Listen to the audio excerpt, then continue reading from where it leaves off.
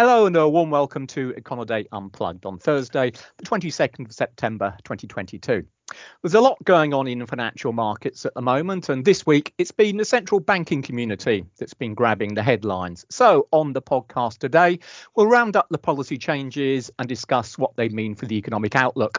And doing just that will be Terry Sheehan on the US East Coast, Max Sato in British Columbia, and I'm Jeremy Hawkins in London. Right, well, let's kick off with the Fed then. So, Terry, time was when a 50 basis point hike in key interest rates was almost unheard of. And then 50 became the kind of new 25. And now it seems it's 75. So what do you think the magnitude of yesterday's tightening tells us about where the Fed sees the US economy now? And what might it mean for future rate rises?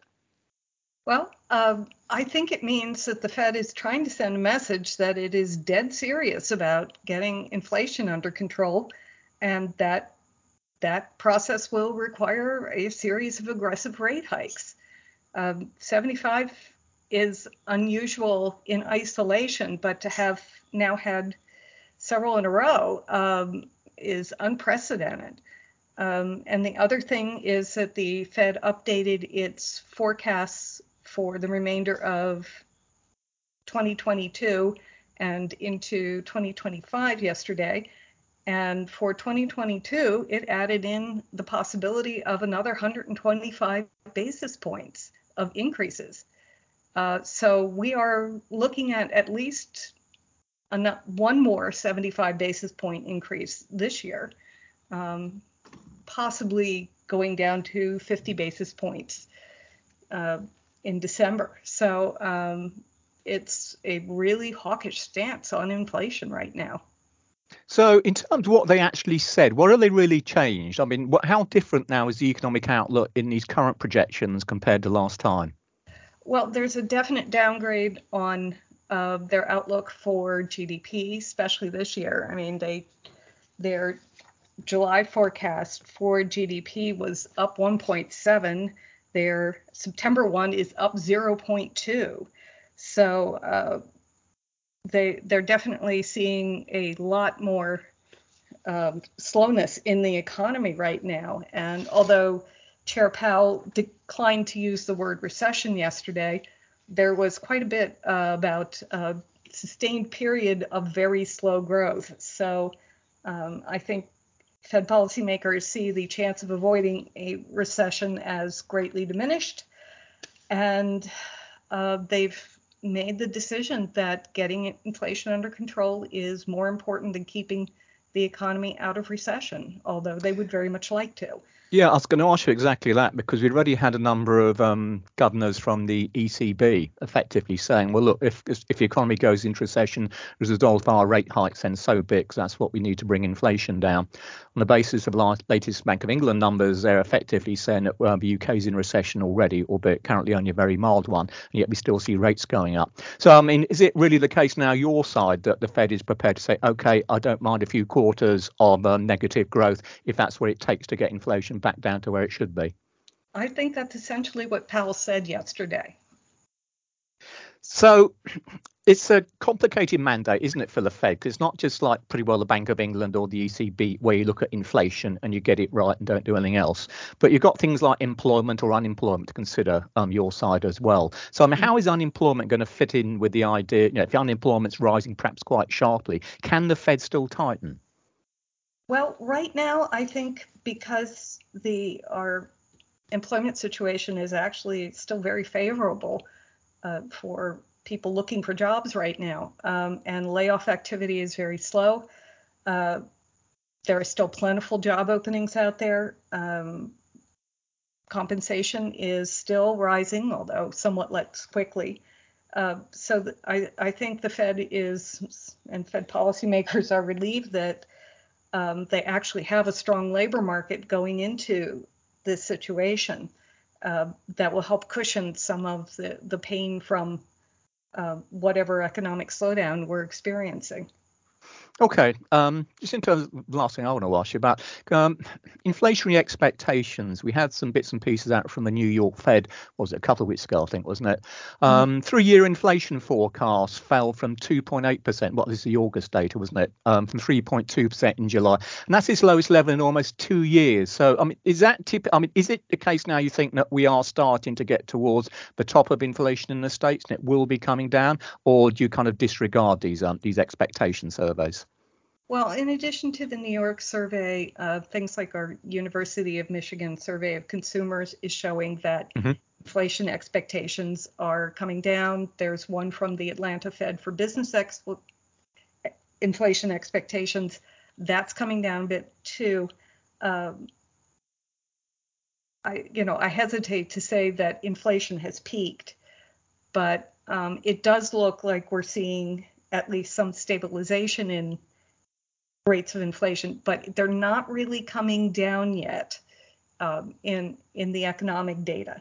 So especially at the core, we've seen great improvement on things like petrol prices, but uh, those are highly volatile and can turn around very quickly. So right now, core inflation is suggesting that uh, there's still a fair amount of upward price pressures out there. And I think that's part of what motivated the Fed for another 75 basis points and was behind looking for more restrictive policy than they had previously. Hmm. All right, last one from me then. How high do you think Fed funds will top out? Ooh. Yeah, I Uh, know, difficult one, but crystal Difficult ball one, gaze. but I think we could easily see 4.5%. Okay, fair enough. Anything else from your side, Terry? No, that we definitely have seen some quick impacts from these higher rates, especially for mortgage rates. Um, this is going to have yet more dampening effect on our housing sector, but that still seems to be muddling through okay right now. There are people out there buying houses. They're just not as many, and they're tending toward smaller single family homes or multi-unit homes, which are more affordable in the current circumstances. Okay, excellent. Thanks very much for Terry. So let's move across to Max. Well, Max, we've been talking about possible Bank of Japan intervention on the podcast for a while now, and this morning the central bank finally pulled the trigger. So, following that September's policy statement last night, a couple of questions. What's your assessment of where policy actually stands now? And secondly, do you think this intervention can work, or is it simply the case that interest rate differentials versus the dollar, and in fact most other currencies, are just too wide for it to have any lasting impact? Oh, that's $1 million question. If I knew the That's answer, why I I'm would. asking it, Max. You're the man for the job. Okay. First of all, I watched the whole press conference by Governor Kuroda last night, Hmm. and it is obvious that under his leadership, he is not going to raise rates at all. When he was asked if it's ever possible to change the yield curve control guidelines, and he says not for the time being. And when he was asked, what do you mean by for the time being? It's not like 2 or 3 months. He says, no, probably not going to change for 2 or 3 years. And he's a very logical man, and he likes to explain things in a logical way. So first of all, the yen's weaker, and it is adding a lot to the import costs, Hmm. especially producer prices, and then that's being filtered through. But then his point is the most of the price rises in Japan in food and energy and durable goods is coming from the international markets, energy and commodity markets. Plus, it's not just the yen losing against the big dollar, the sterling and euro. So it's not like the BOJ is resisting to a tighter policy, and then that's making everything worse for Japan's economy.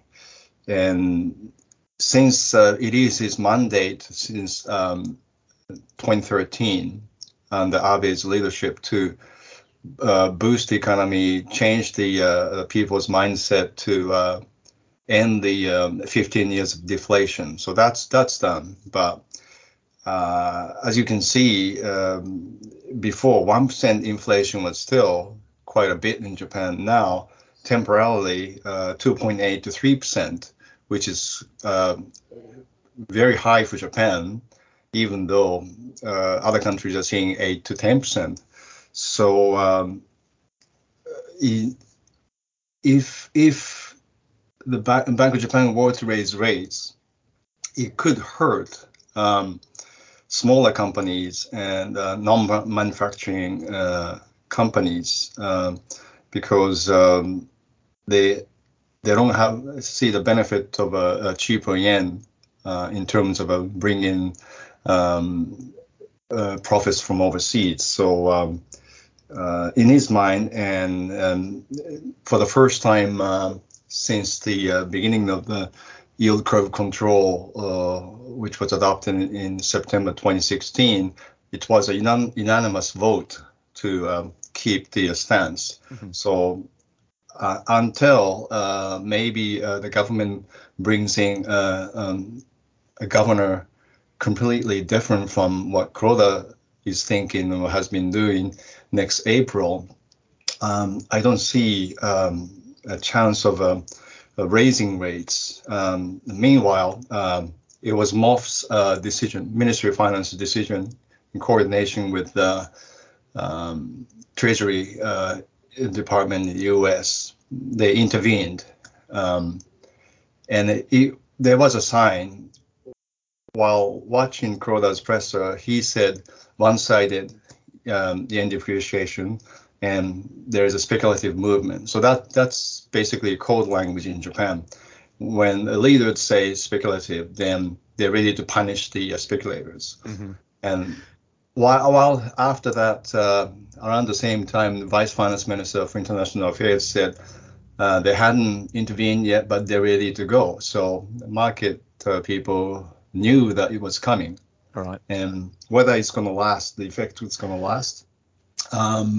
If people around the world still want to buy the US dollar for other currencies, then I think it is hard to fight the speculative move unless you use up all the foreign reserves. Yeah, I'll go along with that completely. So if I can ask you about that, so is it not the case, though? I mean, the policymakers are going to have something of a dilemma now if they're going to have to rely upon intervening in the foreign exchange markets, because on one side of the coin, we've got monetary policy, which is all about quantitative easing, buying bucket loads of JGBs to pump liquidity into the system.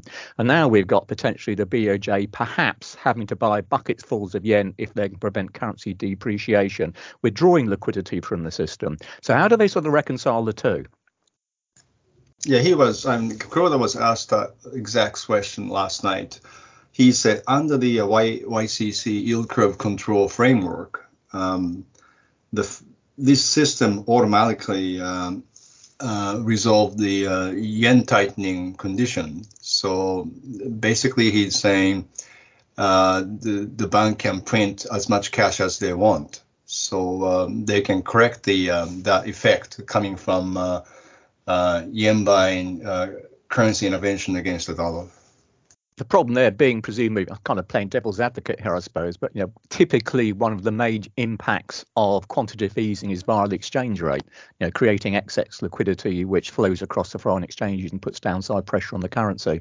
So I must say it's going to be interesting how they actually resolve this and whether or not just intervention can actually be sufficient to pry the yen with any kind of long-lasting support. Interesting stuff. In terms of the actual BOJ statement yesterday, was there anything new on the economy which is worth mentioning, or or whatever investors should be looking at with a view to perhaps some potential change in policy at some point? There's not much change in it, but the BOJ said economy has picked up and likely to recover. That's the same tone, but mm-hmm. I noticed that they moved up the paragraph about possible downside risk from a rising international commodity prices.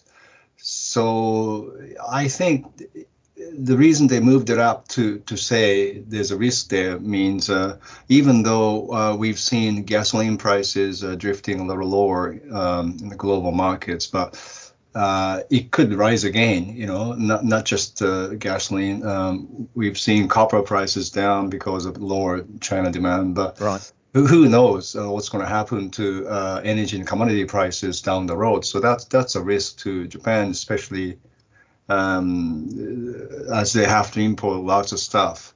So, but more than that, I could see Kuroda was asked about the inflation forecast, and the Bank of Japan's board is going to update their forecasts in late October for their quarterly update.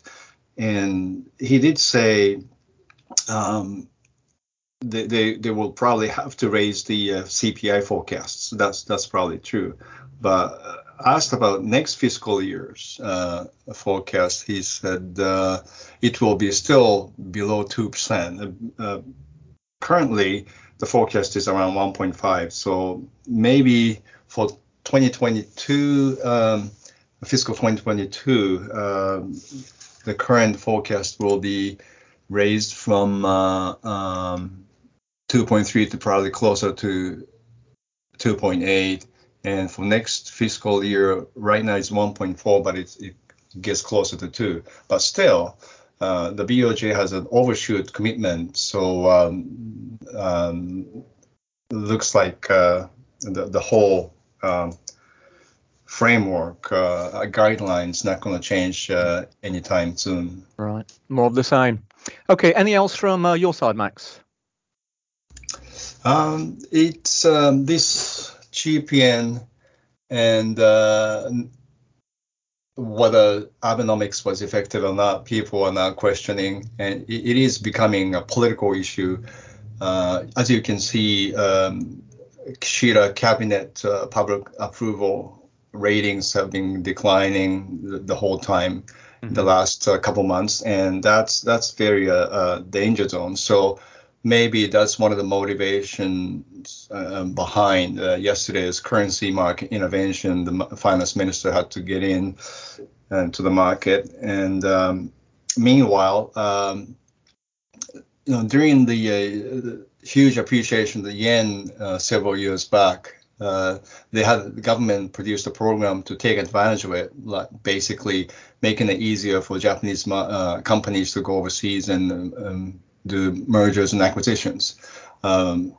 Now they're trying to take advantage of more spending by foreign tourists back to Japan. So Kishida has announced that they're going to lift the restrictions on border control. So that's happening in October. I don't know. It's just going to spending by overseas travelers, visitors. It's probably going to push up exports. The spending is counted as an export, so maybe 0.1, 0.2 percentage points. So I don't know how that's going to be effective. Like I said earlier in previous podcast, that Kishida's government may or may not last for a year. It can be a typical pattern in recent history in Japan. Right. Okay, interesting stuff. Thanks muchly, Max. And I guess move across to Europe then. What have we got here? Well, a few hours ago, the Bank of England made it 7 out of 7 with a much as expected 50 basis point hike in bank rate, the benchmark rate over here to 2.25%. So that matched the August increase, but can't see it really particularly helping a struggling pound given the larger rages we've already seen in the likes of the Fed and other central banks.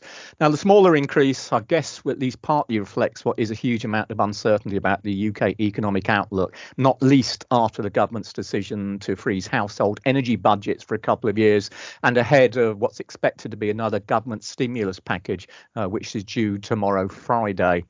Also, though, the vote underlined just how unclear or how uncertain these MPC members are One MPC member actually called for just 25 basis point hike in rates. 5 of them actually went for the 50, and the remaining 3 wanted 75 basis points. Now, that's an unusually wide split between the most hawkish and the most dovish. So I say very much indicative of the fact that the economists at the bank struggling to try and put together a coherent or at least reliable economic forecast at the moment.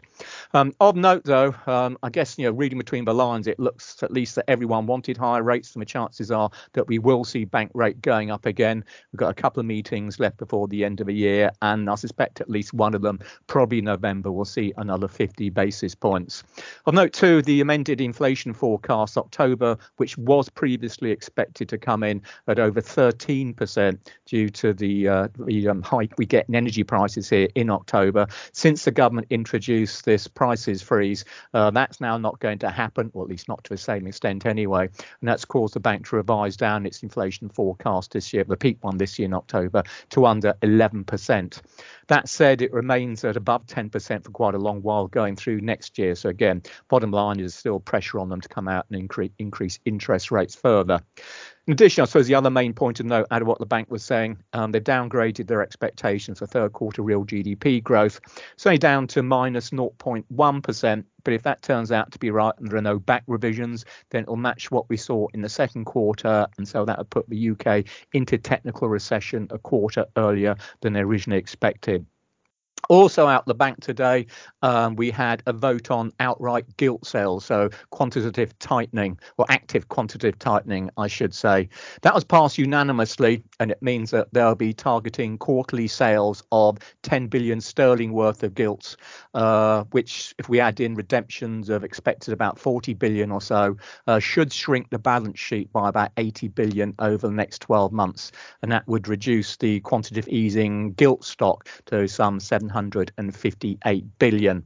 Now, sales are going to be conditional upon economic and market conditions as usual. But while interest rates remain the key tool of policy, any shrinkage in the balance sheet will tighten monetary conditions of its own accord. So as such, a switch to active TV should at least be seen as easing a little bit of the pressure on the rates to rise further, although certainly it won't stop them from going up again.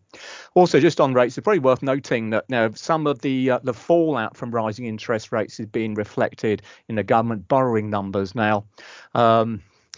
Not only is this newly announced emergency aid plan for households and businesses likely to boost borrowing by about 150 billion sterling or so over the coming year, but as borrowing costs are rising, they're adding record amounts to UK debt. Just yesterday, the August borrowing data included the largest debt interest for that particular month. And that certainly combined with what is a large and still very, if any, expanding current account deficit to fund, though their twin deficits very much helping to undermine the pound, which looks like it's going to remain in for a fairly troubled time over at least for the next few months. With regards to Switzerland, the Swiss National Bank also made their quarterly policy statement this morning. Now, Swiss inflation is only 3.5% in August, so still internationally low. But crucially, it remains above the Swiss National Bank's definition of price stability. They call it just under 2%. And it's clear that the central bank simply isn't prepared to take any chances. So today's monetary policy assessment, as they call it, they raised the policy rate by a further 75 basis points. That puts it up at 0.5% at the higher end of market forecasts. And as I say, really indicative of the central bank that's determined to keep prices under control. Significantly, too, the MPA again omitted any specific reference to the level of the Swiss franc. And that's despite the key euro-Swiss franc cross rate having established itself firmly below parity over the course of the last few months. That rather, the President, Thomas Jordan, again signalled that the bank would be prepared to intervene on both sides of the market, so either selling or buying francs in the event of excess appreciation or depreciation. So I guess the takeaway from that is they're quite happy with the recent sharp appreciation of the currency, and current levels, or be they strong or otherwise, are seen as being key to helping to keep inflation down. So it really does confirm a fairly significant U-turn on the SNB's FX stance. Like elsewhere, today's tightening by the SMB is unlikely to be the last. Despite the hike, the official forecast still shows inflation a little bit above 2% by the back end of the forecast horizon, and also rising and also still rising. It's also largely above what they were forecasting in June. So if you put all that little lot together, it suggests that even now the underlying stance of policy isn't tight enough to actually allow them to achieve their price stability goals.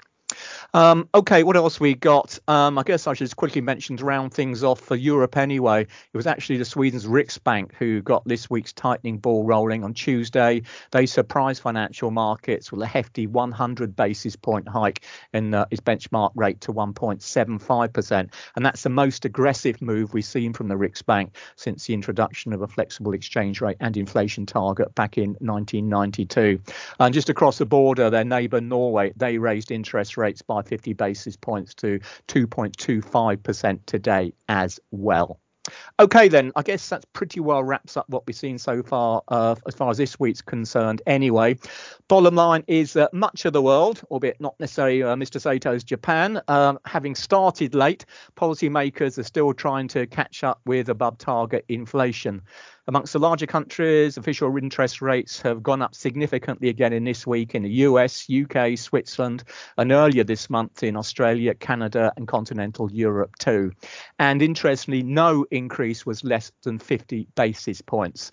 That's all adding to recession risks, and as the Bank of Japan made clear today, causing some real policy headaches for those monetary authorities that remain reluctant or indeed unable to tighten. Moreover, their problems are only likely to get worse, as in general, central banks aren't done yet, even if that does mean lower or even negative growth to come.